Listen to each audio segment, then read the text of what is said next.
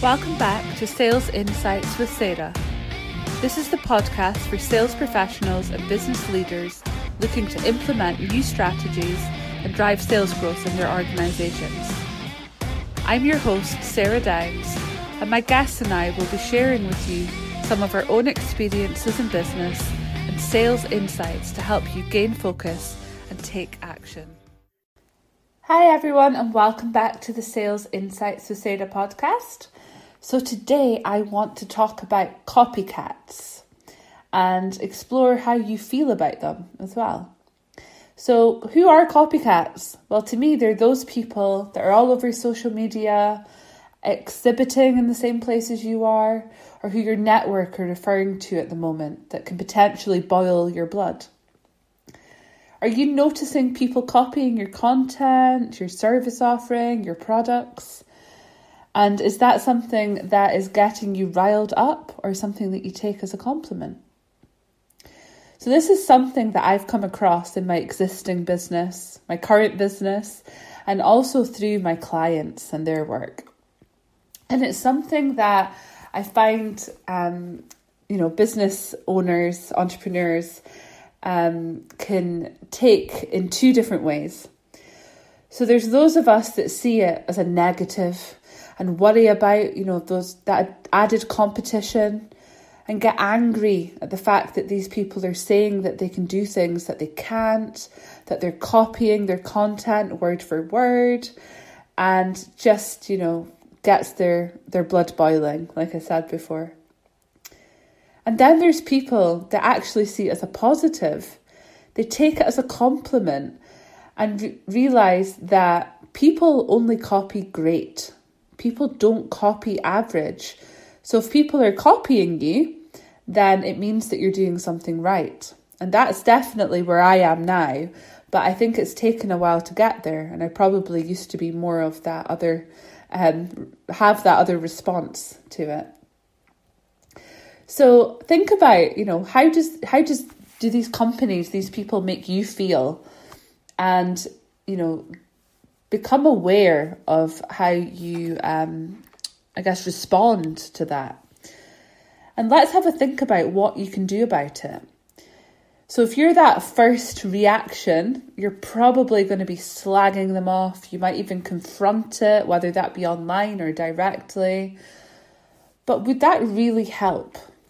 What would that actually achieve? Think about that.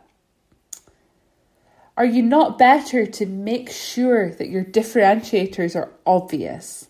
Obvious in the public domain, on social media, throughout your content, and so that when your network talk about you, they talk about these value propositions. They talk about the things that make you different, and they're very clear who you are supporting, who you're helping. Even if these copycats say that they can do the same thing, they likely can't, and therefore they will be found out quickly by clients, by other people in your network. So try not to worry about it too much.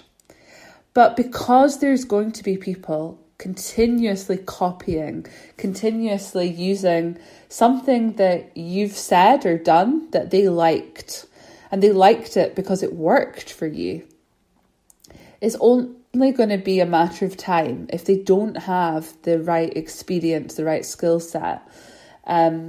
They're not going to be able to copy you. So they can say they can, their content can read the same if you like. But when it comes to the doing, it comes to the client delivery, they're not going to be able to make that work.